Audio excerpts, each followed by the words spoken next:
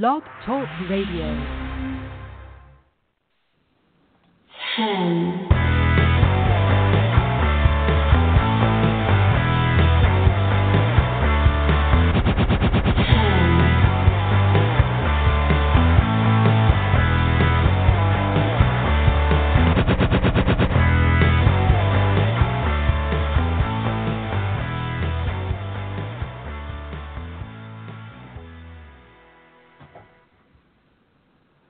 Hello and welcome. My name is Matt Mayer, aka The Implications, columnist of the Imps Adventures series on lawsofpain.net, and your Perfect 10 Wrestling host right here on LOP Radio. And before I get into things, please do check out the other Laws of Pain radio shows.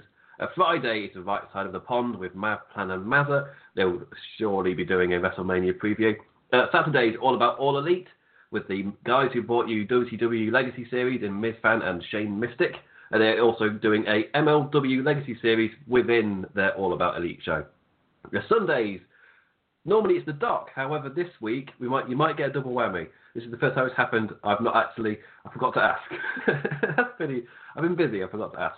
So this Sunday you will be getting an aftershock for WrestleMania, obviously.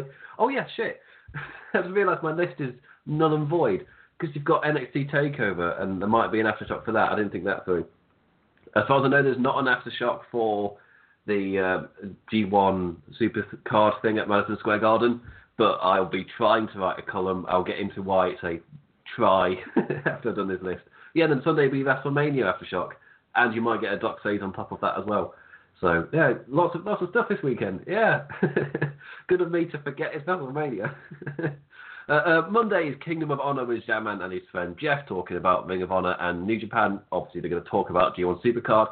Tuesday is Global Revolution, which is possibly the most must-listen Global Revolution of the year, as they'll be going through all of the WrestleMania-wide shows, except as in outside of New Japan and WWE. All the little shows that are on during WrestleMania week, they will be covered on Tuesdays on Global Revolution. Live after SmackDown will be One Nation Radio with Rich Latter and James Boyd talking about that week's WWE. Wednesdays is Plans Sport Entertainment is Dead with his interesting performance art reviews of WWE. And then next Thursday, you're back with me. Hooray. Oh, shit. You're not just back with me. This is an amazing intro. I'm not forgetting anything at all. From next Thursday, I'm going to try it out for 2 months and see what happens. But Burns returning, so if you know anything about the origin of this show, it started when I've been writing in the Collins Forum for about half a year, and then I contacted a certain writer called Burning My Light. We'd started within like a couple of months of each other, really got on, and I was like, I want to get more serious about this thing. Why don't we start a podcast?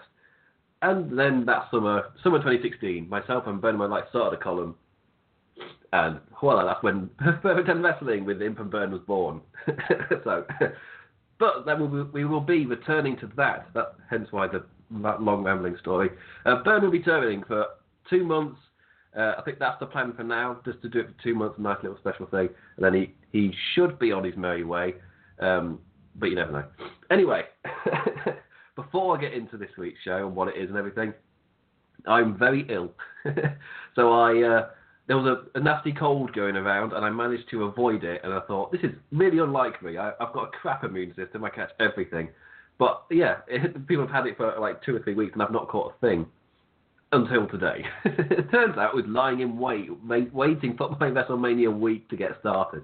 It waited until the day my WrestleMania week starts, and then it got me. The damn you world, you bastard.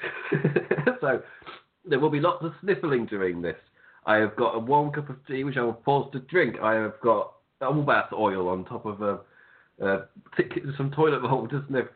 Make it all smell nice. I've got tissues in front of me to damp my nose and everything. It's a constant runner, guys. So this is going to be very interesting. Luckily, my voice hasn't gone. I can feel it's a bit weird. My voice isn't quite 100%, but it's not gone or anything. I woke up today, and I had all the symptoms. I was just like, no, I'm doing so well. But anyway, that kind of makes what I started promoting last week kind of the perfect decision. For this week, we'll be playing worst case scenarios for WrestleMania 35. That's like pure fun. If you've not heard one of these shows before, I preview the show by booking it as horrifically as possible. The wrong winners, or set up god-awful storylines, destroy character momentum, just the worst way possible. It is a bit of fun. This isn't me shitting on the show. This was born out of, I think it was maybe during 2017-18, where I saw a lot of comments from people saying, God, that was the worst show ever. That was absolutely awful. It was the worst thing ever. And I was sat there going, I bet I can make it worse. I wouldn't call that the worst thing ever. So that was kind of the thing, because WWE entered a bit of a rut. So to kind of counteract that, for every single pay-per-view, went on a run of booking them as horrifically as possible with the line of, no matter how bad the upcoming show is, just remember, it will never be as bad as this. So that's the kind of setup we're using. Oh, so dab my nose. Oh. Right. So the card. It's so long, I can't really leave it any longer. So, WrestleMania 35, live from New Jersey at Wasteland. If I am right, it's the same stadium where WrestleMania 29 was, with like CM Punk, Undertaker, and Rock and Cena for the second time in a lifetime. That was actually I enjoyed that WrestleMania for what it was. It's like its own fun little thing. WrestleMania 30, to be fair, was its own, that's a perfect example of its own special isolated WrestleMania, which is like kind of self-contained and works so damn well. But yes, I enjoyed 29 for what it was. Yeah, maybe it's just because I was in a happy time of my life at university. Maybe that's why I enjoyed it so much. Anyway, the card. Fuck off. Am I doing this when I was well? Doing all of this card when I was well. Never mind when I'm now sick. So yeah, but to be fair, even without the kickoff, this is going to be 13 matches. Like I'm not cutting and running. They're going to be absolutely massive. Oh, yeah. Anyway, so I'm not going to be doing the Battle Royals. I'm not going to talk about the Cruiserweight match. I thought I'll try and trim it somehow. So I'd rather 16 sounded just impossible.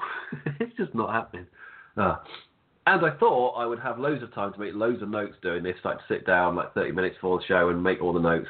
But my brain is moving so slowly that I got the list of matches down, and I've done some of them.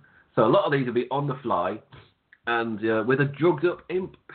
It's arguably the best way to play this game. So I'm not advocating for drugs, I'm just saying it helps. Right. Right. The comments made by him are not representative of Laws of Pain Radio or Blog Talk Radio. Right. First match. This is a random order. I've got the 3 singles matches, as in without the added stipulation stuff. So the 3 singles matches. Then I've got the tag team stuff to bash through. Then other mid-card stuff. Then the main event, big ones, just a nice little order. So this is not the order I think the card will be in. It's not the order that is on WWE's website. It's my random order of me trying to remember the matches and then go, God, what have I forgotten? And go to Laws of Pain and thinking, I've forgotten Styles Orton. Shit. So we'll see how this goes. Right. Roman Reigns versus Drew McIntyre. Big Samoan cancer defeater versus big Scottish defeater of a person who defeated cancer. I think, is that his motivation in this? I've not really been paying. It's his motivation to beat somebody who defeated cancer. just like, you defeated cancer, but you're not defeated me. Jim McIntyre's not a pirate. He is now, though. Have you seen the image I made for this? It took me hours. I was ill in bed, and I thought, you know what, I'll go to Photoshop and make a cartoon WrestleMania sign next to cartoon me, and not realising how long that would take normally, never mind many noses completely different. Anyway. So yeah, is that Drew McIntyre's motivation to defeat the man who defeated cancer? Does that in his head make him think he's better than cancer? I don't know what is his motivation. I've not understood this. By the way, if you are listening live, do feel free to hit me up on Twitter with like your worst case scenarios. You don't have to do it for every single match because you don't have to be as mad as me. But yeah, so if you do have a worst case scenario that you think is hilarious, always just a genuine concern which is emotionally hits you because you think this might actually happen, hit me up on Twitter at the Damn Implicat, or I was going to say use the hashtag worst case scenario, but I should have done that in advance. Not thought that through. Right. So if Drew this is just me, I'm leaning on my head in a kind of sighing manner. If Drew McIntyre's motivation is that he wants to defeat Roman Reigns to prove he's better than cancer, then I guess Drew McIntyre has to win in the worst case scenario.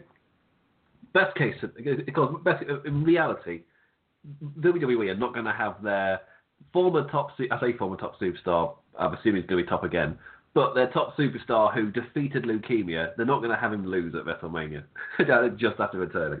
So this was a feel-good match where both guys are actually on an amazing kind of peak of their wrestling kind of.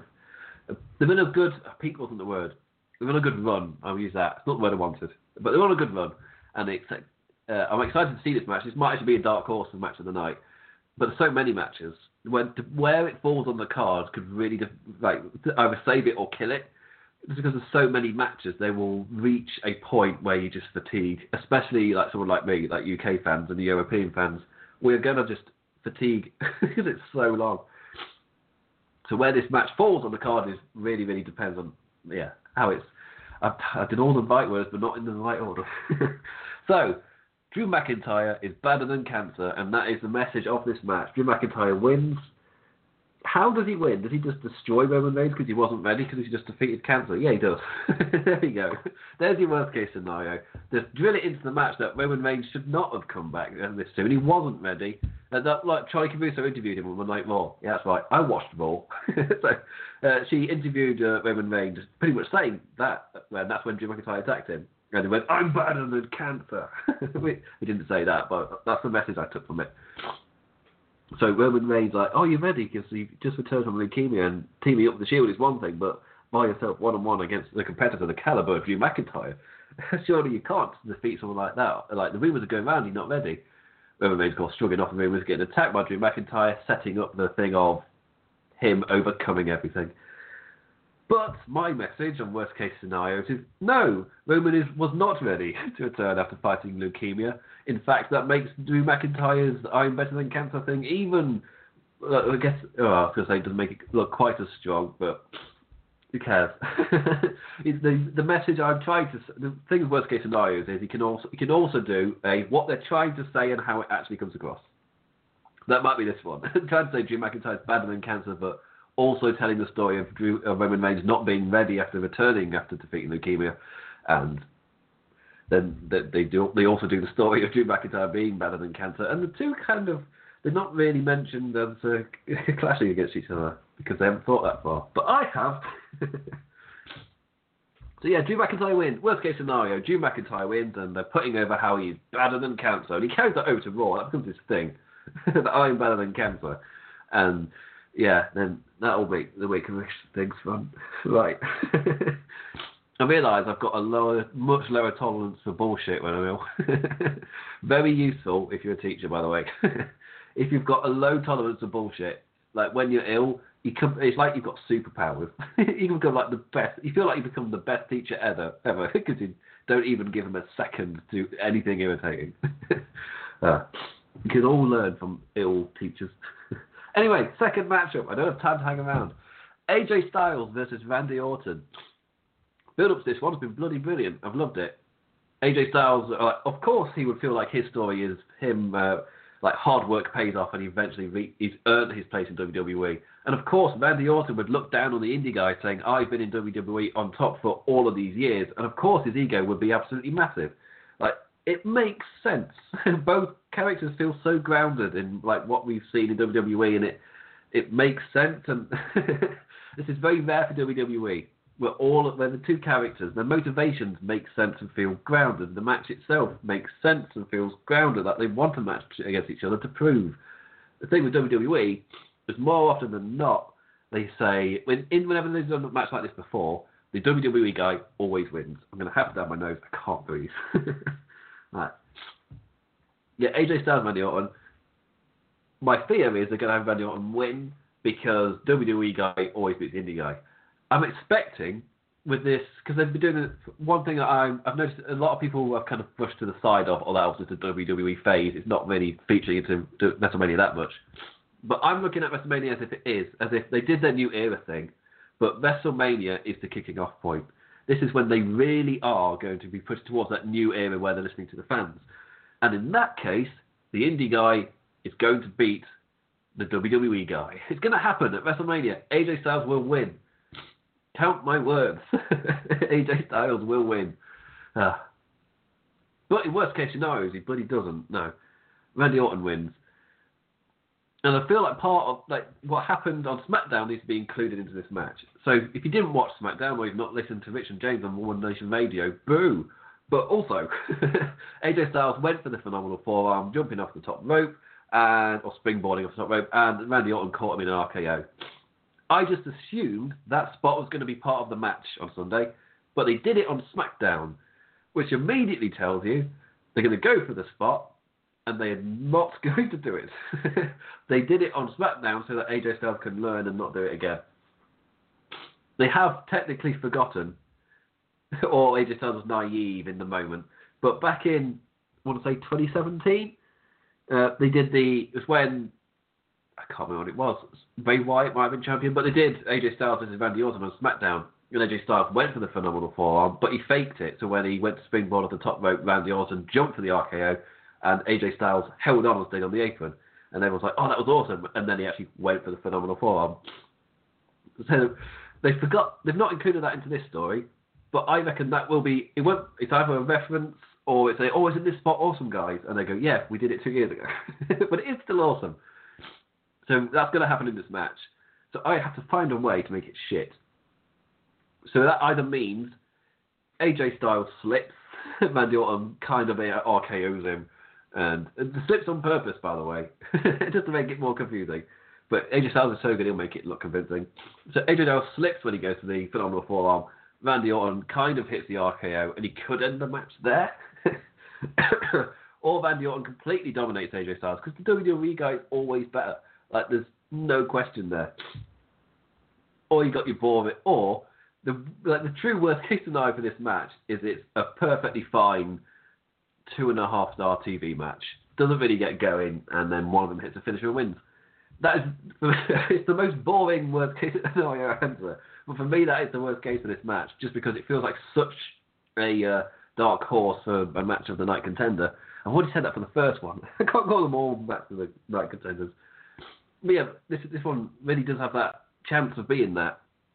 To it being, would be the worst case scenario for this. But and of course the WWE guy has to win to knock AJ Styles down a peg as well. So yeah, I could go with that. The true worst case scenario is this match isn't very good. It's the least inventive one I think I've done for a while. But yes, AJ Styles, Randy Orton, it's fine, and then Randy Orton wins. You don't get to you see AJ Styles moves, but they don't hold any weight. They don't hold any I didn't know I made that well. I'm ill. That doesn't make no sense. Yeah, Styles Orton wins. It's fine. You get to see your moves, but there's no hype or tension to it. The momentum doesn't build, and then Imp takes a sip of tea so he can breathe. But drinking tea doesn't make for good radio. But I guess it emphasises my Britishness. I'm ill, so I drink tea. Alright, Kurt Angle versus Baron Corbin. I moved on. I'm bored of that last one. Kurt Angle versus Baron Corbin. I generally don't know here. I'd have to actually care for there to be a wrong choice, right? That's the slight hindrance on this one. So when I was looking through going, this is 16 matches. Surely there could be a match that could be cut. And looking up and down, personally, the Miz Shane McMahon, you can maybe squish a match in together. If you did that storyline with a regular modern times wrestler, that sounds weird. With a regular full-time wrestler from the roster, then you could eliminate another match, and then this is someone might lose a place, or you turn the US match into a triple threat or something. But yeah, the other one for me is Kurt Angle, Baron Corbin.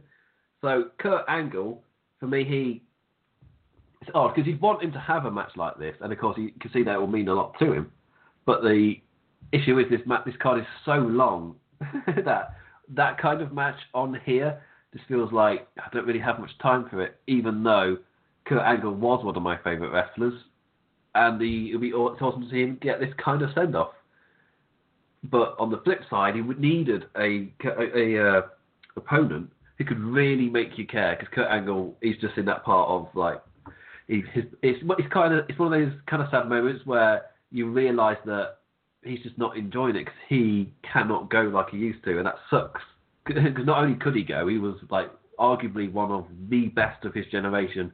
TNA were always calling him the best of the generation, the greatest wrestler alive on the planet.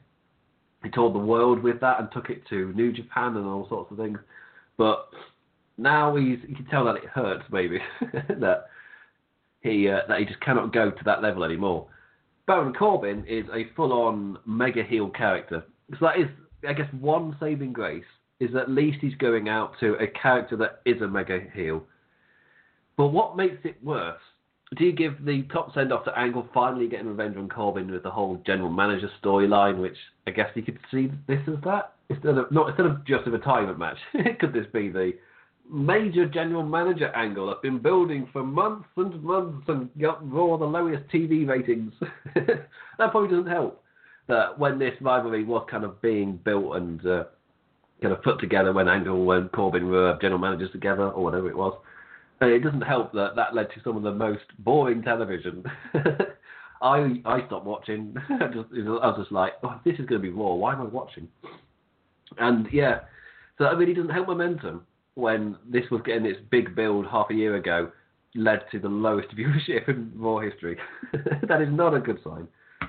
But it doesn't help. The worst case scenario, I don't know, because I'm not expecting this match to be that great. It doesn't have to be great, because the entire point of it really is Kurt Angle retiring. I can either retire by putting over Baron Corbin, or he can get his revenge on Baron Corbin. Either way, it doesn't matter. So for me, the worst... there we go. I just remembered. Does everybody remember? Yeah, lead you on a little story. Everybody remember Vince McMahon versus Bret Hart, the match that seemingly never ended. And now whenever I go back and watch WrestleMania from 2010, whatever one that's called, 26? Whenever I go back to WrestleMania 26, if it is that one, I don't watch this match. I don't watch Vince McMahon versus Bret Hart. When I watched it live, or when I didn't watch it live, whenever I watched it at the time, that was time I never got back. I'm not going to go through that again unless I'm forced to for a column, or I am paid to do so. Then I will willingly watch it. If you pay me to watch it, I will. But aside from that, no. So this match needs to learn from that, and it needs to keep going. Even if Kurt Angle can't really do anything anymore. That didn't stop Vince McMahon, Bret Hart. when Bret Hart literally just had to sit on the chair in the middle of the ring.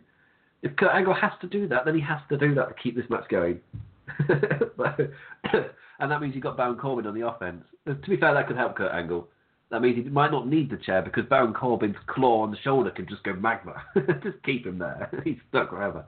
I mean, that could be the story of the match. Just loads of rest holds, and it just doesn't end. It keeps on going. Ian, you can try. I'll be kind. You can try and build momentum. You can do a comeback for Kurt Angle. You could do your stuff, but I guess in the end, Baron Corbin winning just to purely eliminate that feel-good thing. But then you got Kurt Angle retiring afterwards. So whoever wins, it doesn't matter. It really doesn't matter. Yeah, really doesn't matter. I guess he could go for a like a double finish kind of thing, or if Baron Corbin beats Angle, then Baron Corbin, Kurt Angle. After the match, they shake hands and Kurt Angle walks away, and Baron Corbin celebrates in the ring, and he left there like, what? That doesn't make any sense. That's perfect worst case scenario. Match that goes on for ages, and they try and turn it up as Baron Corbin lasted in the ring with Kurt Angle for over 20 minutes. What an amazing competitor he is. Maybe he's not so bad after all. That's the worst way to go. Turn him babyface. I've got it, guys. I've got it. I can't breathe, but I've got it. Right. Before we move on, we've done 3 matches. That's enough for an ad break for me. I'm going to take a big old swig of my tea. When we return, we'll talk about the tag team matches. There's 3 of them. Right. Not one of them is on the pre-show currently. As I'm speaking, at the time of recording, all 3 tag team matches are on the main card. Now, they're taking it seriously, thanks to AEW. So, got AEW to thank for this. Right, I'll see you in about 5 seconds or so. Right. In a bit, chaps. 10. A break didn't help at all. Oh. Ow! Right. Tag teams, yes. tag team matches. Oh, I've got no stuff written down for these. I could lump them all together. I really don't care. Right, the first one I'll address, the Raw one, because that was added right before I came on live. So you might not have seen this, but it was made official within the hour of my countdown to this show starting. But the Raw Tag Team Championships are going to be on the line as the Revival defend against Hawkins and Ryder. I'm very surprised this has stayed as a singles thing, but they've taken Alistair Black and Ricochet and put them onto the SmackDown match. So, if not these, then who? One half of A&P still injured, as far as I know. And I'm struggling for the Raw Tag Teams. There must be tag teams that I'm just blanking out on. Anyway, who was in the triple? It doesn't matter. No, moving on. So, as I said, the match was made official within the hour of me coming live. It could have been like an hour ago, as far as I know. First question: why is this on the card? This is why. Why is this a thing? So I guess part one: Kurt Hawkins of all people have got a spot on WrestleMania. That's interesting. Secondly, the Revival are very, very good, but it feels more like I don't know. It's in a weird place because it feels like when you watch Raw, you feel like whoever's kind of booking the card of things, in terms of priority, doesn't really care about the tag team scene. It's kind of like, I'll just throw them out there, it'll be fine. And the booking over the course of these last couple of years, it's like they'll care about it for a bit, then they'll just like put it on the B team or something like just a full-on joke and nobody cares. And then you get something like Drew McIntyre and Dolph Ziggler versus Ambrose and Rollins in those amazing matches, and then you're back to nobody cares. So this is a weird one. This feels like those two things against each other. You've got the Revival who seem to really, really care about this, and then you've got Hawkins and Ryder who, before this mini setup, if it really was a setup, then these are just, it's not really... Yeah, they're the more jokey winners if they win. I don't know, it's really weird. I don't know if they're on this card because they are key candidates to maybe jump to AEW because of their relationship with Cody. I think they came up kind of together-ish in terms of time frame. But yeah, it's really weird this match is on the card. I don't know why it is. Worst case scenario for me is Hawkins and Ryder win and then try and make it a thing. That's just, I don't understand that. Because I'm looking for heel, because it's very good, it can be very, I'm really strongly behind the idea of the final part of this show being extremely babyface heavy. Like you do some people are saying, is it overkill? And I myself am not expecting all three to be one after the other, but personally that is how I would do it. You have the WWE Championship of Kofi Kingston being the first African American to walk out of WrestleMania with the championship. You've got the Universal Championship of Seth Rollins starting this new era and finally ending the reign of Lesnar. And you've got the main event of the winner takes all of the women's match of Becky Lynch had that huge moment. So you've got a triple baby face thing happening. If you want to switch it up, you've got Batista, Triple H you could throw in the middle. But still, the ending of this show could be extremely babyface happy. So I'm heavy. So I'm looking for heels to win early on in the show. You bet your ass this is not going to be a full-on babyface victory thing. Hence why I looked at Reigns, McIntyre, Styles, Orton, Angle, Corbin, and looking at them as like, all three babyfaces could win there. And I'm looking, and I'm like, no, surely one of them has to. I can't look at two different sets of three matches and then go, oh no, the faces are winning all six of those. And then, no, that can't be a thing. It's WWE. So even though I said I reckon Reigns, Styles, and Angle will win, one of them is probably going to lose. It could be Angle to Corbin, because then he can just do his applause thing afterwards, as I'm saying. It makes it difficult to book badly. Anyway, the Revival vs. Hawkins and Ryder. Again, the worst thing for this, I'm not expecting it to be good. This is such a weird WrestleMania, where there's quite a few matches where I'm not expecting that great a thing, and if it's fine or like a midway decent TV match, then it's kind of filled its slot just because it's so long. It's one of those shows that might be greater than the sum of its parts. Like in a way, if you look at WrestleMania 17, you look at a lot of those earlier like WrestleMania 18 did this as well. You look at a lot of those earlier matches. If you eliminate the second half of the card, then it's fine, I guess. It's not the best card I've ever seen, but it's a fine show. But so this WrestleMania really echoes that to me. There's going to be a lot of short matches where if they reach decent TV match, then they've done their job. They don't need to go balls to the walls. Please. I don't want the show to be finishing at like 7 a.m. with the birds chirping outside. That'll do me in. But, yeah, Hawkins and Ryder winning, and the matches, how do they win badly? How do they win, which pisses people off? Roll-ups, people don't like roll-ups. It's the Revival, they shouldn't lose to roll-up. Or they shouldn't bloody tap to Kurt Hawkins' submission. This could be that. Finally, Kurt Hawkins' streak ends. And finally, sniff all that. Oh, that's nice. Finally, Hawkins gets his win, and everybody's meant to be happy, hooray! But he does it in a unconvincing way. Something I don't know. I don't care. I shouldn't have done this match. I don't care enough to book it badly. I feel a bit. It also doesn't help. I've become de-invested in WWE, so there's a lot of matches to go there. I have to care to find the worst case scenario. I don't. But I like the Revival, so the Revival losing and then making this all about Hawkins and Ryder, only for them to lose the belt really quickly within the next month or so. Yeah, it's fine for me. Right, next up, the women's tag titles. Before I go down, let's do the women's. So the first of the tag team fatal four ways, Banks and Bailey. They're called, was it the Boss and Hug Connection? I prefer Banks and Bailey. Versus Nia and Tamina, versus the Iconics, versus Natalya and Beth Phoenix. So this is the first. This one could be a heel champion one. However, I'm expecting Banks and Bailey as like a celebrating the women's tag team championship. Shit, that hurt.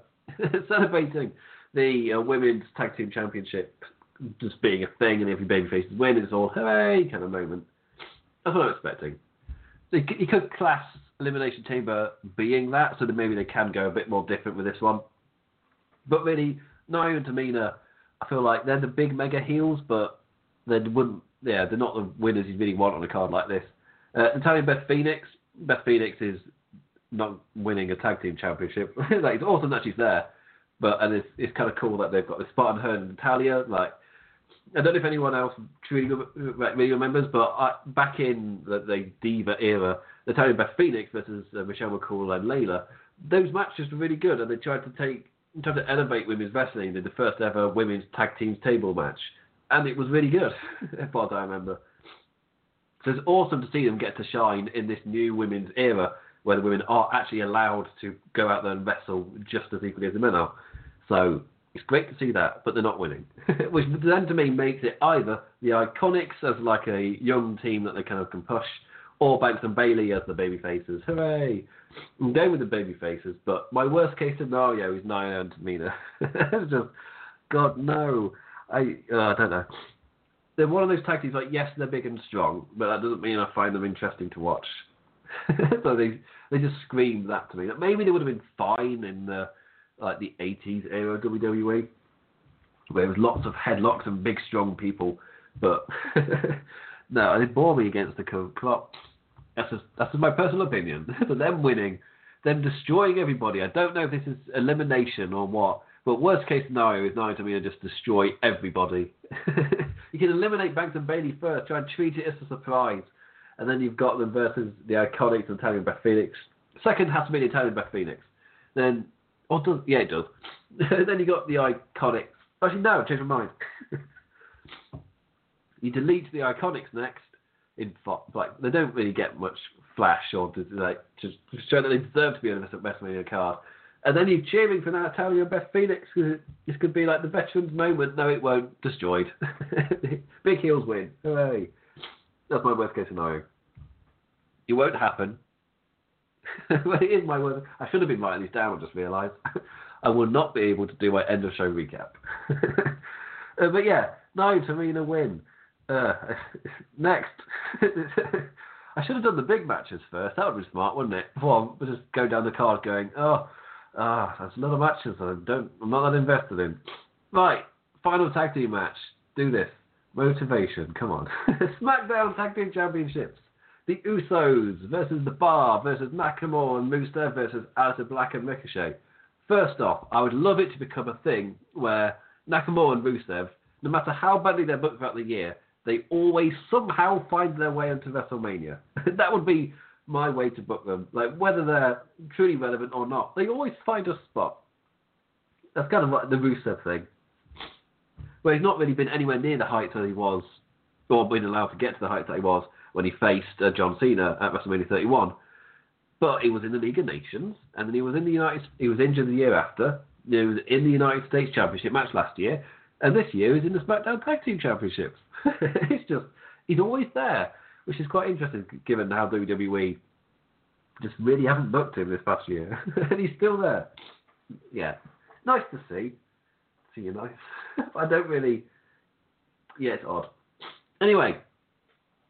Oh, by the way, the reason this show started early, I meant to say this earlier, the reason this show is on earlier is because A, it's WrestleMania week, and B, I didn't think I could make it to midnight, never mind start a show. So, that's that. Anyway, yeah, the Usos bar, Nakamura, Rusev, Ricochet, and Aleister Black. This is an odd one where each team kind of has their decent momentum, but as you saw last year, normally in each card, I'll give one match the impossible to be shit kind of moniker. As in, I can't book this badly because there's no way WWE could possibly book this badly because it's going to be good. I gave that last year to the SmackDown Tag Team Championship match of the Usos, New Day, and Bludgeon Brothers. Because the way that had been built and the incredible year that the Usos and the rivalry the Usos and New Day had had, it was just like, how is this match going to be bad? They are going to reward them for their incredible year. Oh shit, no, they didn't. 4 minutes. You've got 4 minutes the entire match. Oh, I just did a weird sniff thing. I'll take a second. Alright, yeah. They gave them 4 minutes last year, so that is your template. The way to make this SmackDown Tag Team Championship really not that grand or memorable is, again, 4 minutes, and you've got an extra team. So we kind of give them 1 more minute to make it 5. No.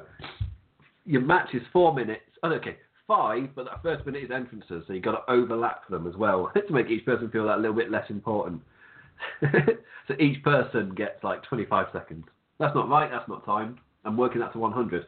Each person gets 15 seconds. God, that's even worse. Especially if there's Aleister Black and Ricochet. They're going to get the new sound effects they've put on. I'm the only one that thinks they're really shit. Those new sound effects. Especially Aleister Black's, where it's just the creaking, the really bad B-movie coffin opening noise. It's just like, my immediate thought was, oh, he's not a vampire.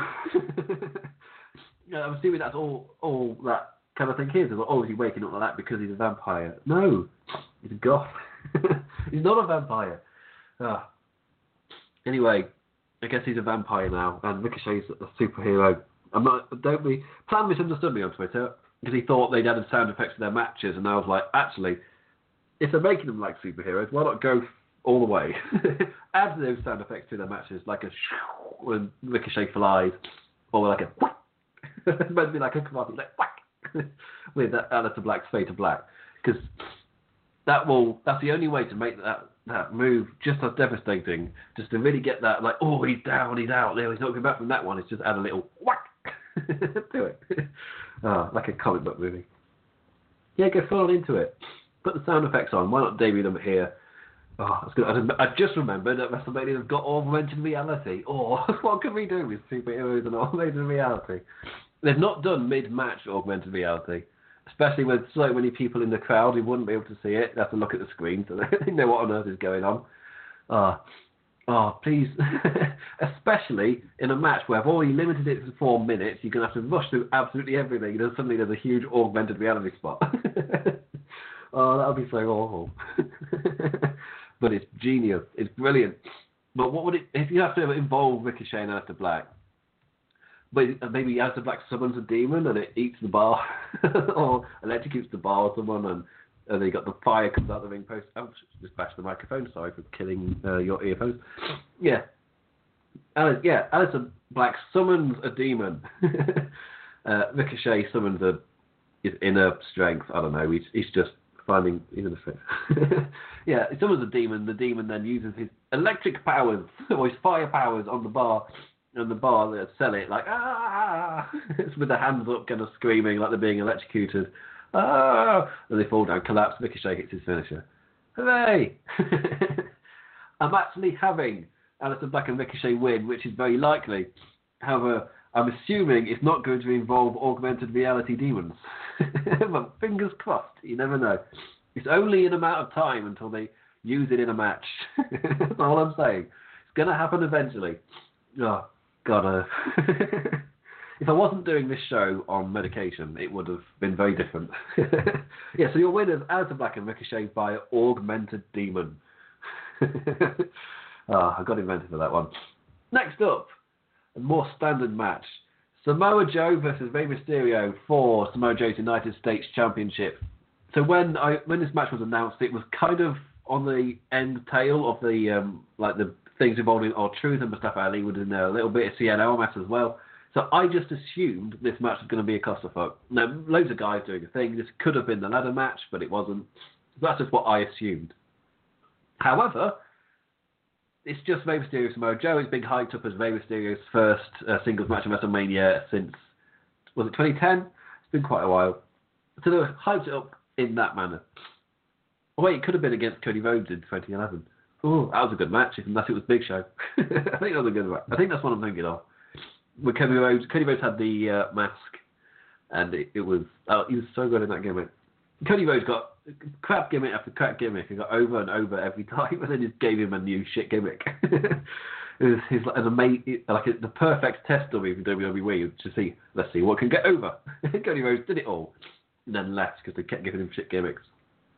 Anyway, Samoa Joe, Rey Mysterio. I'm talking about Cody. Yeah.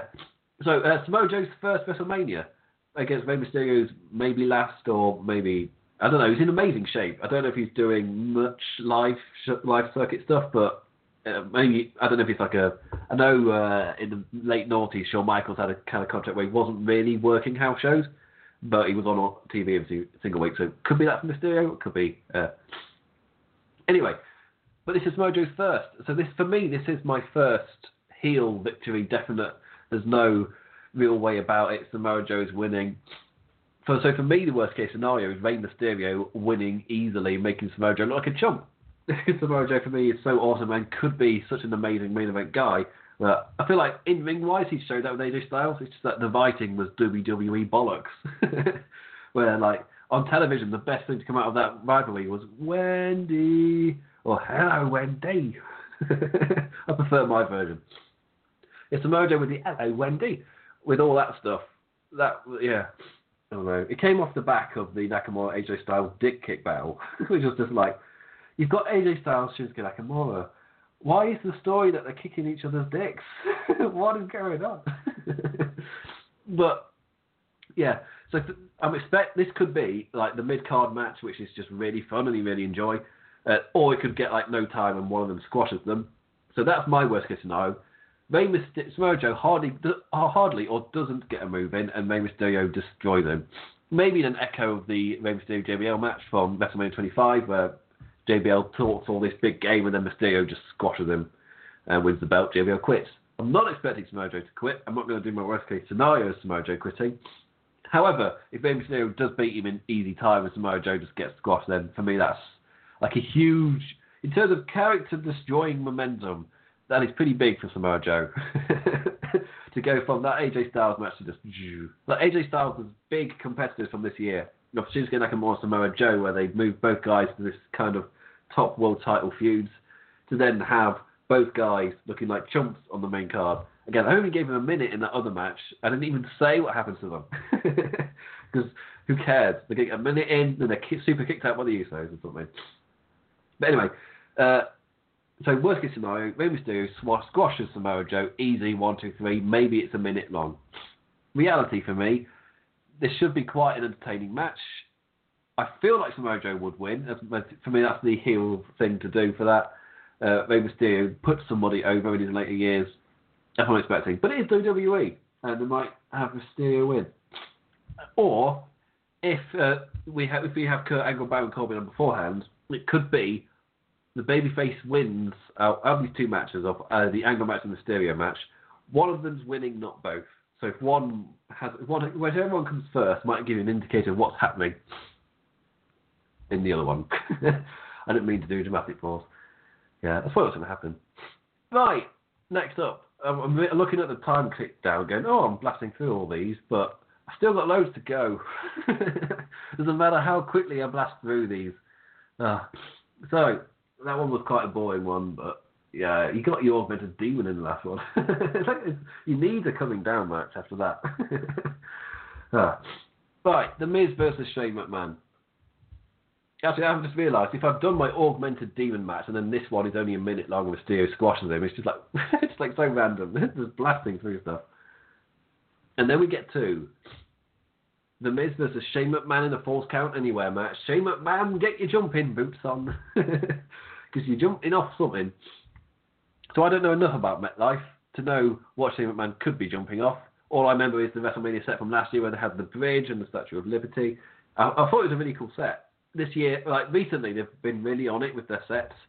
Like I really liked the mask thing from last year, and I really liked the roller coaster stuff at WrestleMania 33. But the star was fine in Dallas. That was just a WrestleMania where everyone was negative going in anyway because of the whole Reigns booking was just so not good. Anyway, so it depends on the set.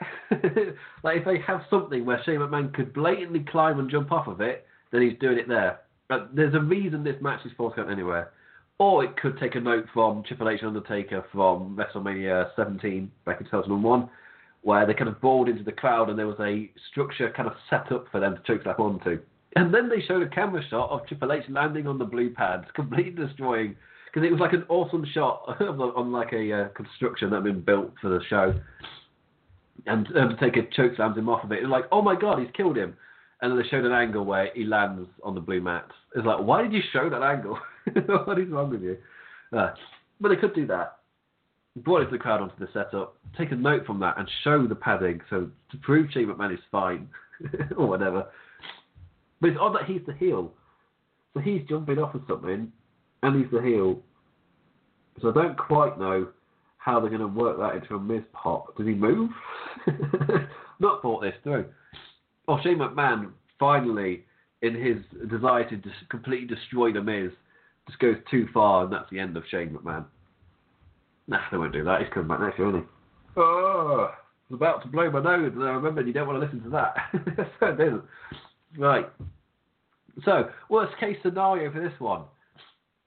I guess what I said would be pretty standard. Or you tease Shane McMahon jumping off of something and the Miz counters him and just stops him every time. And the match feels like you should be cheering for Shane when you shouldn't. You should be cheering for Miz. I don't care about the story. That's the biggest issue here. They're probably going to have Miz Dad, or what did Shane McMahon call him? Potato Face? Was it? Potato Face Dad? Potato Dad. Potato Face, or whatever it was. Yeah, Shane McMahon, I've wasted way too much time on that. Yeah, the reality is he's probably going to get his own back and punch Shane McMahon or something, and that leads to the victory. However, if you instead book the match as if it's like a normal Shane McMahon, he's going to do something crazy, but then the Miz stops him every time, and that's kind of like, why are you stopping him from seeing this thing we want? And he's meant to be the baby face, and eventually the Miz does a big counter, and he wins. And the crowd's like, but this is Falls Count Anywhere, and Shane McMahon's meant to jump off a thing, and then he doesn't jump off a thing, and now I'm disappointed. Yeah, that's my prediction. Suck it. Yeah. I feel like that's a prone candidate for please tweet me a good worst case scenario. Because reach me on Twitter at the damn Impercat, because I'm really struggling to come up with something for that one where he could jump off literally anything. And I'm like, well, the worst case scenario is he doesn't jump off anything. And he treat the guy stopping him as the babyface, and the crowd will get confused, and it'll be brilliant. Hooray! Screw story. Well, you don't address the story there. So aside from the Miz getting his own back, from the McMahon, I guess. Anyway, next up, the Intercontinental Championship, as Bobby Lashley, joined by Lil Diddy Leo Rush, versus the Demon Finn Balor. So it's not Balor, not standard popping his collar like last year. We are properly getting a Demon entrance at WrestleMania, so that is cool. There is, I'm trying to think of a worst case scenario here.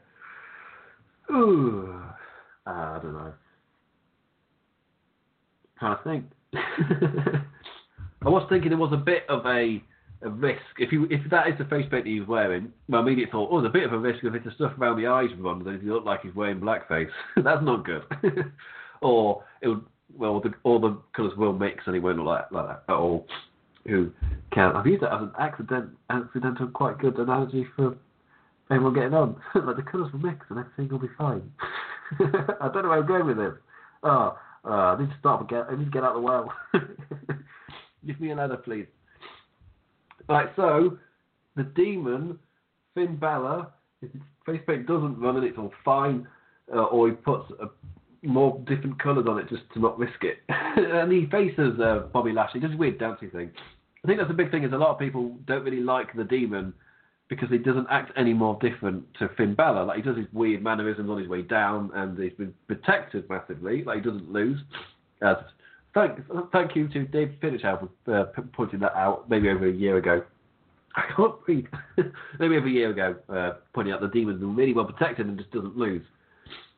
So, yeah, that's why I'm like, this could be Finn Balor kind of big moment winning on the grand stage of WrestleMania.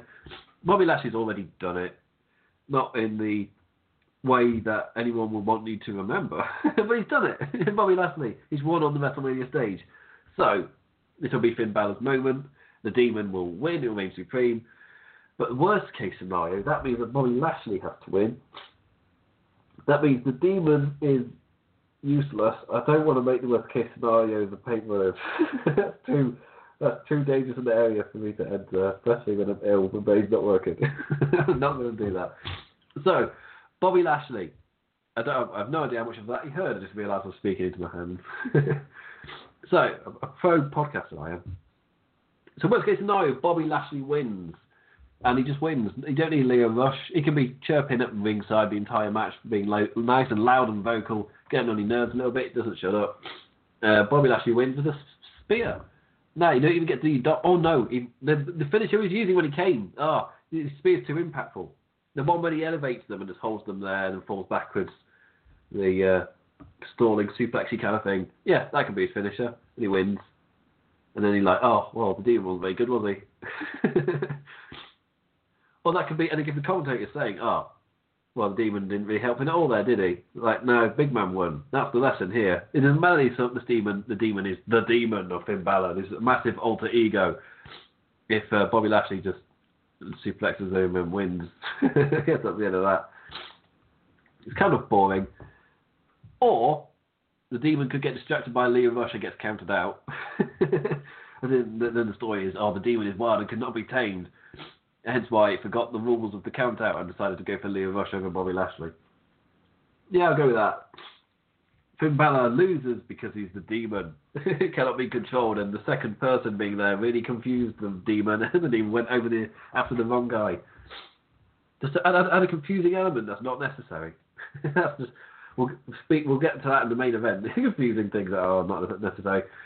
But yes, in addition to the character of the demon, that he cannot be tamed.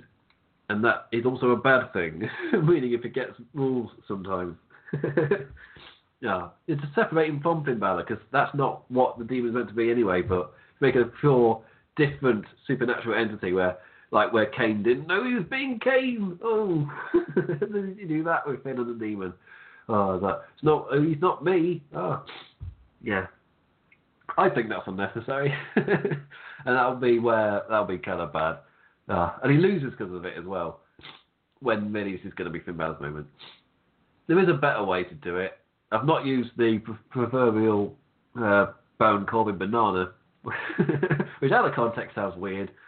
But someone came up on a different show with Ash from Wrestling Shorts, where the running storyline with Baron Corbin was he kept slipping on bananas at ringside. What we like.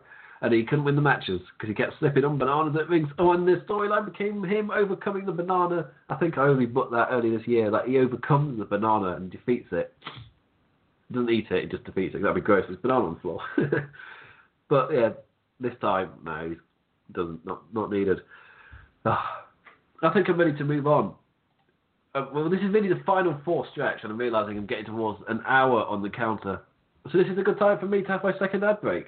Hopefully I'll remember to put the ads in when he was showing up, honestly. Anyway, So I'll be back in about 5 seconds on the show with the big 4 matches of this pay-per-view. Gonna drink some water. Alright, see you in a few seconds. In a bit, well. 10. That's why you don't do shows ill on medication, because you say things like in a bizzle. I apologise to every listener. Right, no holds barred, Batista Triple H. Let's do this. With the classic, give me what I want. Give me what I want. Now, I realised earlier, being ill, you do a much better Nixon with your sore throat. Right. Oh, right from the next. No. I thought it was good. I have no idea how that translates on radio. Anyway, don't know what I did. But yeah, give me what I want. Give me what I want. Give me what I want. Batista versus Triple H. No holds barred. Hollywood Batista, we do not deserve him. I thought Batista was, like, for me, my personal favourite version of Batista was heel Batista at the end of his run in WWE, like 2009/2010. That was my favourite Batista. I thought he was awesome in that. Like every week on Raw, he was brilliant. And Hollywood Batista is either better or he's like just as good. Just heel Batista. Like Hollywood Batista's been great. It feels like he had a lot of reign on how he presents. I can't say it. A lot of reign on how he presents himself and how the way that his segments have been shot feel a lot more collaborated with, I guess, the talent themselves. It feels like Batista's had input, even if he's not. Of course, Bruce Pritchard was brought on around the same time, so I don't know how much he's been involved. But Batista feels like he's had a lot of influence on this stuff, and it's been very to the point, aside from the memes to death, give me what I want stuff. But this week on Raw, I thought that was brilliant. Batista coming out and saying something like, I'm going to kick your ass. I forgot what it was. Whatever he said, it was cool. He took off he put his sunglasses back on. He's like, I'm a badass. I'm going to walk away. And the crowd were like, yeah. So this match, very likely, could be a walk and brawl. That's what I'm expecting. Out of the ring in under 30 seconds and just full-on brawling everywhere. Accidentally mirroring Miz versus McMahon a little bit. So, just to make this one feel a little bit less special. We've already seen it earlier. Yes, but I'm trying to figure out what the worst case scenario is for this, because Batista was saying if he wins, he's retiring anyway, and he wants WrestleMania to be his last match. He's retiring on his terms, but he's also going to end Triple H's career. That's the other stipulation. Why have I not put that on the thing? Yeah, Triple H loses, his career's over. So I'm in a split mind. Do you have the heel Batista win, even though he's losing, and this is Triple H's last match, which feels like it's not quite right? Or to have Triple H win and defeat the villain, to which, like, who's going to cheer for that? It's really weird. Batista's been great since he's come back in his heel role. And even though they've made him his massive heel, he's not getting booed at WrestleMania. Triple H very well could. It's a confusing thing. It's stuff. It's hard to do this, but I can't read. But yeah, because with Batista, it's odd. My personal thing that I wrote down was that Batista could defeat Triple H, and the thing with WWE, no one trusts them in continuity anyway. So Triple H shows up next year anyway. Yeah, WWE. Do you really care that Triple H lost this match? I mean, the way it's presented. That's what I'm saying. Yeah. But how does Batista defeat Triple H in this mightyful way? With the walk and brawl, you're guaranteed a sledgehammer, you're guaranteed maybe tables or chairs or announce table spot or whatever. So it's kind of weird to figure out how this match will be bad, because no holds barred could just be... Because normally when I do no holds barred matches on worst case scenarios, I just go, yeah, maybe you get stuff teased, but you never follow through with it. Because it's remember the Bray Wyatt match where you set the table on fire and then it's like, it's PG WWE. No one can go through that table. It's the Chekhov's gun, but then the gun, that's when the gun just leaves. That's that gun. Like, you set it up and everything, you're like, oh, someone's going to get shot. Then the person with the gun just leaves. And you're like, right then. That's the end of that. Yeah. Really boring thing. So you can do that with this one. set loads of stuff up, but nothing, like, take the top off of the announce table. Like, oh, we're going to, no, okay. And then, oh, we set up a table in the, oh, no, oh, Triple H does his creepy elevation thing with his sledgehammer. Oh, no, he never gets to use it. Falls at me because I'm Batista punching him or something. In the end, Batista just wins with the powerbomb. 1, 2, 3. Oh, roll up. Oh, cheeky roll up. That's the end of Triple H's career. Do a whole Sadness music. You don't have to do live music there and then. Or with the augmented reality, the Guardians of the Galaxy show up. That's my other scenario. Batista stands there, painted like Drax, which I thought would be awesome a few weeks ago. I'm not sure now. But yeah, there's the Guardians of the Galaxy. Augmented reality right there. Or it's the actresses of them. Oh, I don't know. Oh, it's just very difficult. Well, I can't. You know what? I'm going to mute the audio and blow my nose because there's no way I can actually do 3 more matches because I can't breathe. Right. I'm going to mute the audio. I'll be back in 5 seconds. I have to remind myself this is not an ad break. It's just a blow my nose break. Right.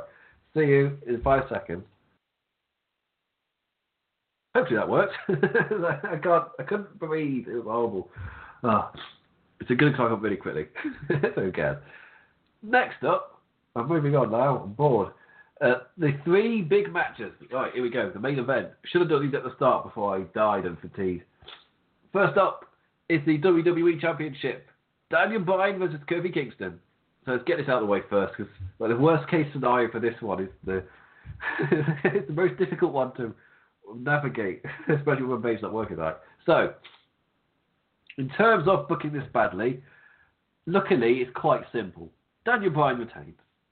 I know I've seen a few people saying Kofi puts in a good performance, that's that. However, for me, not taking in a massive context. So took part 1 of context. No, let's reword that. Part 1 of context. Booker T, Triple H, WrestleMania 2003, where Triple H cut the essentially racist promo and then won. I was like, oh, right. Context number 2. An African American has never walked out of WrestleMania with the championship. There have been African American champions walking in, but one has never walked out. So, which is to think that this is WrestleMania 35 and it's never happened. They've got the opportunity to do this, and I can't believe WWE would pass up on that. And the opportunity to essentially write that, and they go, no, I'm just going to make him look good, but Danny Bryan's going to retain him a different way. It's like, but you've never had an African American leave champion. Surely, leave a WWE champion, sorry. So surely, it's going to happen here, right? So this one, I have to go against that. I have to go with the idea that they're going to pass up on that opportunity and have Daniel Bryan retain. Which means he also has to do it in the most underwhelming manner. It can't be like a huge momentum thing and everybody's exchanging and Kofi Kingston looks strong in defeat. No, Kofi Kingston's got to look crap in defeat. The thing of Daniel Bryan saying he's nothing but a B+ player. Daniel Bryan was right. He knows everything about a B+ player. It takes one to be one. No, that makes sense. You know what I'm trying to say? So the most underwhelming manner, like a roll-up or a Rowan DQ or a count-out or Kofi taps at the first LeBell Lock attempt. Something fun like that. Just immediate tap out with no working done it beforehand. And maybe celebrate Daniel Bryan doing all these yes stuff. To be fair, if Daniel Bryan did win, this will be the only time I'll be fine with him doing the yes stuff. Because that would be kind of an awesome contrast between WrestleMania 30 and this one, or like last year and this year as well. So like the whole crowd are doing the yes chant. And then this year when Daniel Bryan's doing the yes chant, it's just nothing but boos. That thunderous boos. So yeah, let's do that. Daniel Bryan, Kofi Kingston, it looks like, do I give Kofi Kingston any offense? So I could give him offense where he doesn't actually do a move, like he attempts offense and they both have nice exchanges and Kofi looks cool and stuff and matching up against Daniel Bryan, but doesn't actually hit a proper offense. You can do that. Or you can have Daniel Bryan just dominate and you feel like Kofi Kingston is going to get his comeuppance and just doesn't. It's like, yeah. Oh. The other thing is I've seen a few people call the chance of a Big E heel turn, which I feel like it needs to be hinted at for a lot longer for it to really work. But I'm coming from a world where I'm kind of getting into New Japan. Or not getting into New Japan. I've been watching it for 5 years. I mean, whenever I watch New Japan, I feel like WWE stories are told way too quickly. And an amazing example is the Omega and Ibushi story, where when they did a whole joining up thing, but the one example for me was their way of subtly hinting at something which may come down the line. Well, because people were excited for a potential Wrestle Kingdom match because of one look. And WWE for me, but they don't just turn Big E heel. For me, they have to do what happened with Ibushi and Omega. So when Omega won the Heavyweight Championship in an amazing 2 out of 3 falls match against Kazuchika Okada, the Young Bucks lifted up Kenny Omega. And whilst that was happening, Kota Ibushi was also celebrating, but he was having a right strong goggle at that championship. He was oogling that championship. he was looking at it. And people got excited for a potential Ibushi Omega match at Wrestle Kingdom because of that one look. For me, yeah, WWE, if they're going to turn Big E heel, they have to do that first. I've got on a tangent. This has got not much to do with this match. But if they are turning Big E heel, first they need to do the hints and not just go, oh, surprise heel turn. It's like, no, I prefer the emotional turn of Big E thinking about it. And then he does it, regardless anyway. I feel like that's the only slight issue with Ambrose and Rollins was that they needed to tease it a little bit longer. They were teasing it perfectly fine, but then they wanted to do the turn, get the Shield stuff out of the way. Turns out that was a good decision because the leukemia stuff would have halted anything. But yeah. Anyway, so let's go back to the match. Well, yeah, just trying to find a nice, smooth transition back to it, but no, not happening. So worst case scenario, Daniel Bryan retains. Kofi does. He gets a little bit of offense, but no proper moves or anything. Daniel Bryan reverses all of them, obviously, because he's the most skilled competitor. Kofi is just a B+ player, and then Daniel Bryan wins. Hooray! And just to make matters, should I do that? Yeah. Just to make matters worse, the commentators are talking about that maybe Kofi's tablets did have a glass ceiling after all, or something like that, just to really. Not to just really piss off people. Just really like, what are you trying to say there, Michael? What are you trying to... So decided to end that with subtle racism dig. Oh, that's interesting, isn't it? Why have I done that? I spent way too long photoshopping that image and I've gone crazy. That's what happened. So yes, worst case scenario, Daniel Bryan wins. Kofi Kingston just looks weak in defeat, and then they have a subtle race jag at the end of it. Hey! Worst case scenario. Oh, yeah. You got, again, the worst case scenario, the worst ones are the ones that kind of hit your gut. It's like, oh, that's awful if that happens. That's the punch in the gut that everyone's looking for. I've just remembered, I've completely forgotten about Elias's musical performance, where a special guest person will turn up. Could be John Cena, or could not be. I don't know. It's just I like surprises like that. I don't like to speculate with stuff like that on such a big scale. I like to kind of leave it open and what's going to happen. Yeah. Next up, the penultimate match of the night. And I want to say immediately, I only blew my nose like 4 minutes ago as the comedy again. God damn it. This show has been a marathon, not a sprint. It feels wearing off. Right. WWE Universal Championship, Brock Lesnar versus Seth Rollins. Boring answer. Standard Suplex City match, Lesnar wins. That's your boring worst case scenario. So that's part one. Just you're expecting Seth Rollins to get in there, do a good, strong performance. But no, most boring one is just you get a Standard Suplex City match. It's just like, oh yeah, it's Brock Lesnar, isn't it? So that's part A. Option B for my worst case scenario. For me, this is the more interesting one, which requires a little bit more of inventiveness. Maybe not on the level of Augmented Demons. We'll see where this goes. My more interesting answer for worst case scenario. Dean Ambrose interferes in the match and screws over Seth Rollins. He then celebrates afterwards, seemingly joining up with Paul Heyman and also seemingly setting up a major angle. But Dean's leaving, so nothing will ever come of it. No answers will ever be gotten. Why, Dean? Why?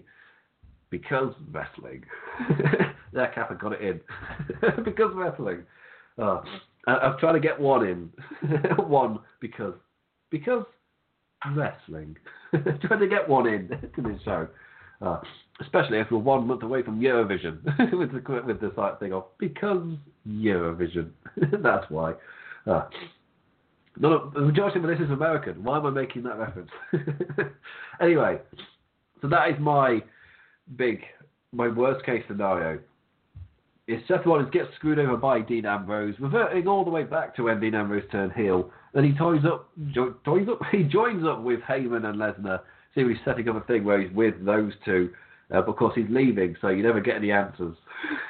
So he turns heel. This is massive thing, and then you just have to drop it and move on because he's leaving. So what can he do?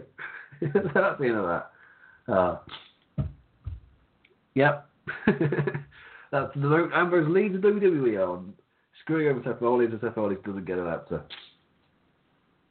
That's my worst case scenario. Realistically, this is one that seems to have split a few people because of the whole Shield thing was kind of great at the time, and the one more time thing one last time was an awesome moment. But Seth Rollins' momentum for this match died down a bit in that time. Because in that time, Kofi Kingston rose to the stratosphere. The Becky Lynch, Charlotte Flair, Ronda Rousey feud just got so much TV time and story stuff. It wasn't all good, but they got so much attention that their feud has been made to feel like it's a big deal. Whilst Lesnar Rollins is only addressed on the side every now and then.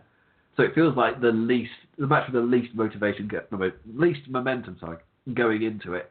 So there's been a bit of a kind of falling off of does Lesnar actually have to lose here? Could he hold on to Crown Jewel and maybe drop to Roman Reigns? But for me, I'm incorporating WWE using this show as truly the kickoff moment for their new era.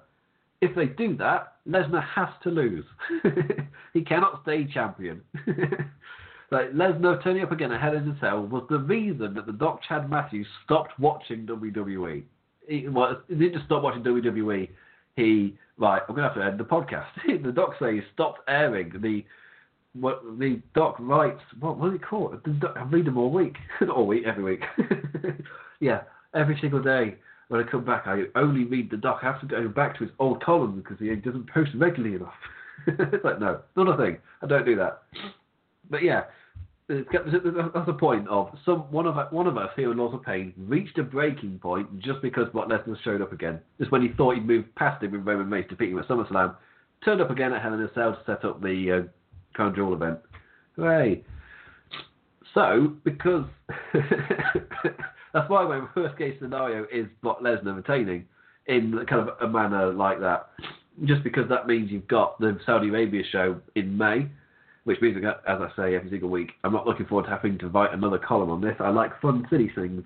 Or at least things where I can just blabble on about wrestling without having to get serious, like I did this week with John Oliver. This week, I wanted to do like a jokey worst case scenario, like a fun preview, like a positive preview, like Suzanne did a positive preview last weekend. I wanted to do something like that. Instead, I was Googling UK monopoly laws. I didn't want to do that. That wasn't the plan. I ended up doing something way more serious than it was. Yeah. Anyway, I won't get into any of that. That's a huge tangent. Read my column. It was on last week tonight with John Oliver on his stuff in WWE, and I posted a column the next day. Yeah, thank you, Dude McIntyre, for retweeting it with the kind words of how it seemingly fit your opinion. So, yeah, Dude McIntyre, a commentator in Australia. So, been vindicated by an Australian manager's commentary stuff. I meant to be more uppity and about that, but I just couldn't breathe again. I just died. But yes, Brock Lesnar, for me, the new era doesn't start if Brock Lesnar keeps that title.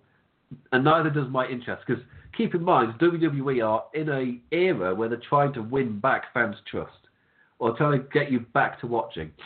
So, in terms of someone like me, who hardly watches Monday Night Raw, for example, anymore, what part of Brock Lesnar retaining is going to make me want to tune in again? Especially when they're talking about this new era. Like, what part of that doesn't do that? If anything, it's like, well, same old shit. Why am I going to tune in? So, I started moaning. It's meant to be fun and silly. Brock Lesnar retains. Dean Ambrose screws Seth Rollins over, and that's his leaving note. Yeah. But that, no. Ambrose might interfere in the Drew McIntyre match, but that's probably the peak chance. For me, the realistic thing is they're probably just not going to book him, and he's going to leave. That's like Reigns wasn't able to get him to do stuff. Yeah. And that brings us to The main event. Don't worry, Imp, your ability to breathe is just on the horizon. Oh, hold back a little. Right. The main event. The Raw and SmackDown Women's Championships are on the line as Raw Women's Champion Ronda Rousey defends against SmackDown Women's Champion Charlotte Flair and Royal Rumble winner Becky Lynch. Right. This one is interesting. I've just remembered I wrote a really convoluted thing in this. We're doing like a big kind of prediction thing on Laws of Pain with all of the columnists. So we're essentially doing that. And I can't remember which one, so Sam posted it in. But we're going to be doing a big collab thing all together. Here we go, found it. So we're doing a big collab thing together, like a super columnist collab, and I've written my things in there. I've just remembered I wrote a really convoluted kind of retreading of the triple threat thing. Here we go, I found it. So, I'll start with I'll just read the entire thing. I'll start with the quote that I put at the start, which was from Becky Lynch. I've kind of rehashed it a bit. This time last year, Charlotte was champion, and Ronda Rousey was set to make her debut at WrestleMania. It was as if everything was in place for them to main event this year. Right. But that was obviously until we got to this storyline that happened. Storyline in quotation marks because it's so convoluted and like, what's going on? So, that was until the man came around, punched Charlotte in the face, took it to Rousey, got bloodied by Nia, became SmackDown Women's Champion, lost the title, won the Rumble, challenged Ronda, got suspended, replaced by Charlotte, unsuspended, injured, wielded a crutch, declared unfit, competed anyway, got back in the match because of Rousey, and SmackDown... shit! Made it to the final line. Got back into the match because of Rousey, and Charlotte's now SmackDown Women's Champion, and that title's on the line as well. A nice and simple road to WrestleMania. Right. Try saying that in one breath. Your friends will be impressed. I failed, so... sorry, Oliver Queen, I failed this, did that was... I gave it a good go. Don't care anymore. Failed on the last line. No, the entire segment's dead to me. But point being, like, this could have been a nice and simple kind of road. And I've not even mentioned the McMahons. I mentioned the McMahons a little bit in the whole thing, and I've not mentioned Ronda Rousey dropping the title, but then the week after revealing that she didn't drop the title, she was just making a point. This is so difficult to keep track of. And then this week they were arrested and then released the next day, which again, who called the police? I thought I'd just let that hang. Like, why were the police even doing that? Who called them? For what? It's wrestling. Why would wrestlers I don't understand. Right. Which this brings me to how to book this match. And after seeing a hilarious Twitter post, this was, I want to say it's about a month ago, so I've not been able to find it. I didn't like it, unfortunately, as it on Twitter. I liked it in real life, but on the internet I didn't click the button to say like, so it's not on my list. I can't remember who tweeted it. But somebody tweeted an amazing thing of like the way to make this super complicated, or it's just like something they wanted to do and they've taken it and going, no, that's bad. But the way, for my worst case scenarios, I've decided that they should at the last minute, let's make this even more complicated. I feel it's not convoluted enough, guys. This has to be even more convoluted. So I've inserted pin conditions for each individual wrestler. So that even though so you put it as the titles are on the line, however, depending on which individual pins which opponent, you get a different result of who then becomes champion. So, hopefully you've got it after Ronda, but I'll do it for all three of them. So, if Ronda pins Becky Lynch, she retains the Raw Women's Championship. But if Ronda pins Charlotte, she becomes a double champion. If Charlotte pins Becky, she retains the SmackDown Women's Championship. But if Charlotte pins Ronda, I think Ronda for some reason. Charlotte pins Ronda. Charlotte pins Ronda, she becomes a double champion. And if Becky Lynch pins Rousey or Charlotte, she becomes a double champion regardless of who she pins. So if champions pin Becky, they retain their title. But if they pin the other champion, they become a double champion. Just to make it a little bit more convoluted. Like, the different pins lead to completely different situations at the end. Like, it's not complex enough.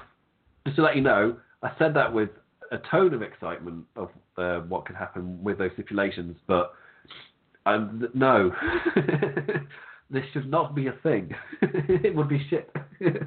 Just to add on top of it, like no, just whoever wins becomes double champion. Don't convolute it like this, please. I'm taking the piss out of the convoluted nature of the match by making of the build by making the match itself as equally convoluted. So you got your different scenarios. But in my scenario, we're not forgetting that Ronda Rousey made her video she put out online with her husband, saying that after WrestleMania she will be leaving WWE. So you've got to keep that in mind for this match. So in reality, that means you cross off Ronda winning, and she's a big mega heel threatening to leave as champion or whatever. We've seen how that can work really well in the past. In my world, though, that makes her a huge candidate to actually win. Because that means if she wins, then you essentially have vacated both titles. Hooray!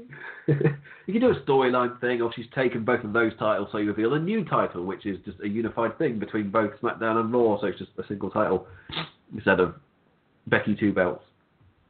So that's probably going to be signed, right? Becky 2 belts? I don't know. She might say that. But anyway, so in my world, Charlotte doesn't win because she's a full-time person. Becky doesn't win because she's got too much momentum. Got to take down that momentum. So, in order to do that, Rousey wins, becomes the double champion, all in spite of the fact that she's leaving after WrestleMania. But the main key part is Rousey only wins because of her husband's interference. Go women! Yeah. So Rousey only wins because a man won it for her. And I think that is the perfect note for the first women's WrestleMania main event to just take a note from the first women's Money in the Bank match. Where, like, if you weren't listening to my show back then, I had Ash Wrestling Shorts on, and he jokingly predicted that James Ellsworth would win the first women's Money in the Bank ladder match. And it actually happened. That was actually a thing. Oh, I can't believe that. At the time, I was like, that's just so stupid. And then they actually did it. I couldn't believe it. Anyway, so this one, Rousey only wins because of her husband's interference, and then leads to that. There is a chance that he does actually feature into the finish of this match, by the way.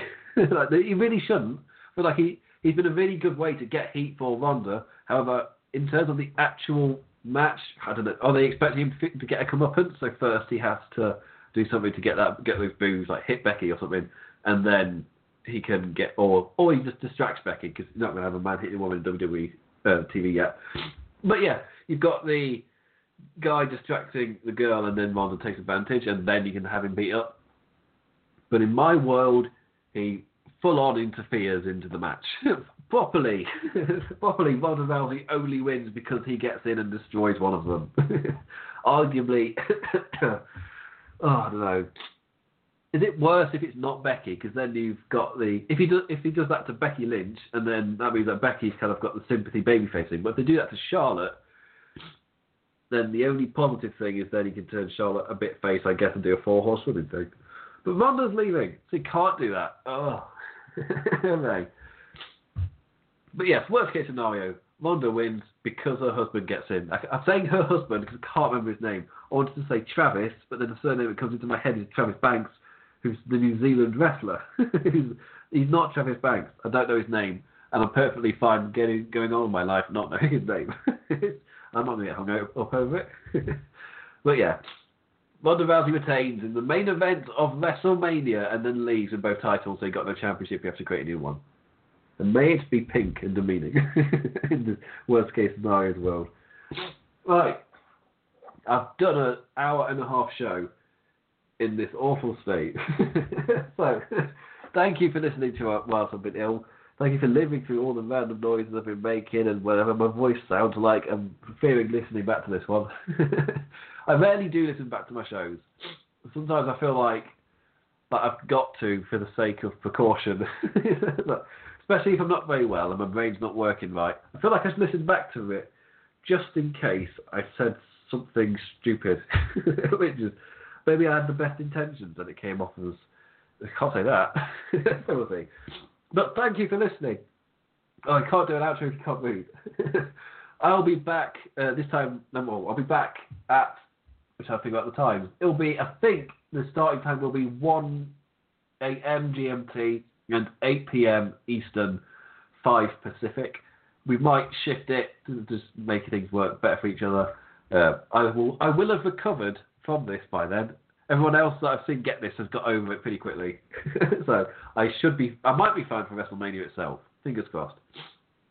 But I'll be fine for next week to be up with Byrne and talking about WrestleMania and Monday Night Raw and SmackDown and NXT and TakeOver, and it's going to be so long. Oh. Oh, and I need to book Clive again now. I need to make sure he actually knows in advance when to be up late. Because I've got to plug the thing. Like, I've got to do the mega show to plug the thing. Listen to his show about what the thing is. I don't know if he's plugging it actively. I should have listened to his show before making the Simpsons statement. Anyway, listen to Ricky Clive. Why am I plugging their show? Yeah, I'll be back this time next week. Do listen to the other shows here on Laws of Pain Radio. The most variety of any station. And please do read all of the columns. If you want to get into writing or whatever, you feel like you could be good at the columnist thing, or you want to give it a go. That was my circumstance. I felt like I knew of the columnist forum, I knew what it did, and I was just in the frame of mind of, like, real life wasn't great at the time, and I remember thinking, why not give it a go? Why not give this column writing thing a go and see how I like it, or whatever. And then I got good at the writing there. I learned from everybody. Highly recommend going. Now I'm writing a book. What the hell's happened to life? Anyway, thank you for listening. Thank you for listening to all of the Laws of Pain Radio, reading our columns, especially for someone who regularly reads the columns forum, which is it's like our NXT or whatever, or if you just want to write. I've already gone through that and repeating myself. Follow me on Twitter at the damn Implicat. There's a Laws of Pain Radio account as well, but I don't know who runs it. It's not me, so it's hardly run for whoever does it. All of us will be here for WrestleMania. So if you want to talk to any of the Laws of Pain people during WrestleMania weekend, we will all be catching up and watching it.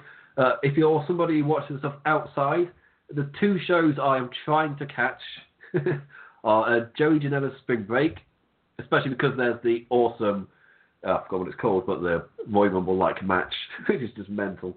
But there's also the Invisible Man versus Invisible Stan, who attempted to murder him. So there's a blood feud between Invisible Man and Invisible Stan. So I'm really interested to see how they do that match. I'm looking forward to that. And also there's the wrestler Orange Cassidy is doing I think it's called Orange Cassidy's Show or whatever. It's something like that. And then, or whatever is in the title. That's not me misremembering it. That's how it ends. But yeah, so Orange Cassidy puts on a show or whatever. That one is, I can't remember the date, but I'm excited for that. I know, as I've been on live, Bloodsport has been on. I watched that one last year. I've tried to fit it in if I've got time. It really is if I've got time. It's not to spill the beans, but my brother's getting married on Saturday. Life is busy, and I'm ill. It's not the time to get ill. But yeah, so if I've got time, I will try my best. But I will be up for TakeOver. Yeah, I said my brother's wedding Saturday, I'm going up for TakeOver. Up for TakeOver. Then I'll be up for G1 Supercard as well. I might be a bit tipsy, but I will be up. Same for WrestleMania and Raw and SmackDown. Yes, and don't forget to listen to the Aftershocks. They'll be live. I'm not sure about TakeOver, but definitely after WrestleMania. So please do check those out. I think it's time I sign off. So with that, I bid you adieu. Adios. 10.